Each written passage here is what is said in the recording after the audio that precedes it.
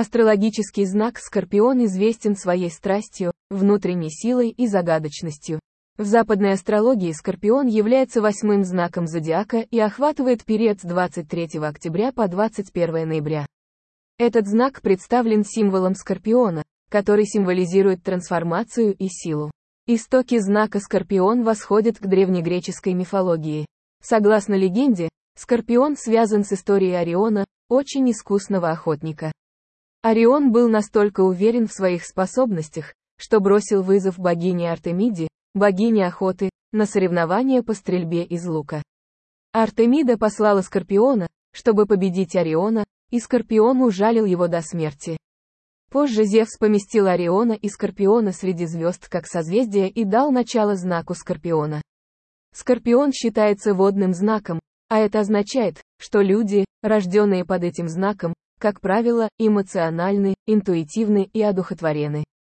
Они известны своей сильной страстью, решимостью и умением справляться со сложными ситуациями. Люди, рожденные под знаком Скорпиона, часто целеустремленны, сдержанны и обладают большой внутренней силой. Скорпионом управляют планеты Марс и Плутон, которые символизируют страсть, силу и трансформацию. Эти планетарные влияния придают людям, рожденным под знаком Скорпиона, притягательную, сильную и таинственную природу.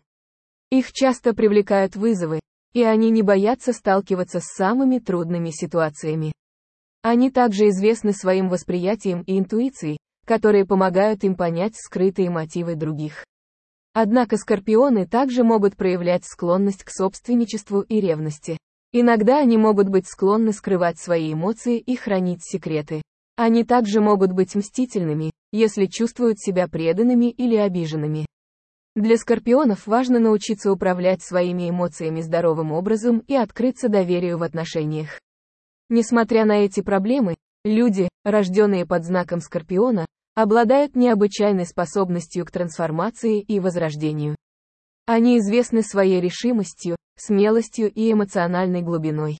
Их также ценят за их способность решать сложные ситуации с решимостью и за их сильную страсть.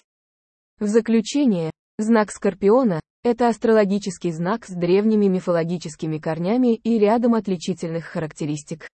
Люди, рожденные под этим знаком, известны своей страстью, внутренней силой и загадочностью.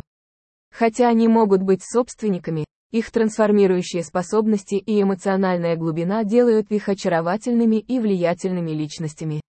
Скорпион представляет силу трансформации, страсти и власти, приглашая нас исследовать нашу более глубокую сторону и использовать нашу внутреннюю силу для решения жизненных задач.